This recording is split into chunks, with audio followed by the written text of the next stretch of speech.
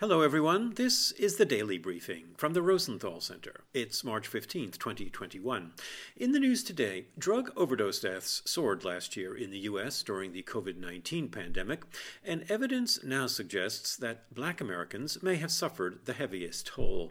The CDC doesn't track drug deaths by race, but researchers at the University of Pennsylvania say data collected in Philadelphia show that overdose climbed more than 50% among the city's Black population, but among white residents, fatalities remained flat and in some cases even declined. Analysts say that people of color and poor Americans generally face a harder time accessing addiction treatment, and they are less likely to be given addiction withdrawal medications as part of that treatment.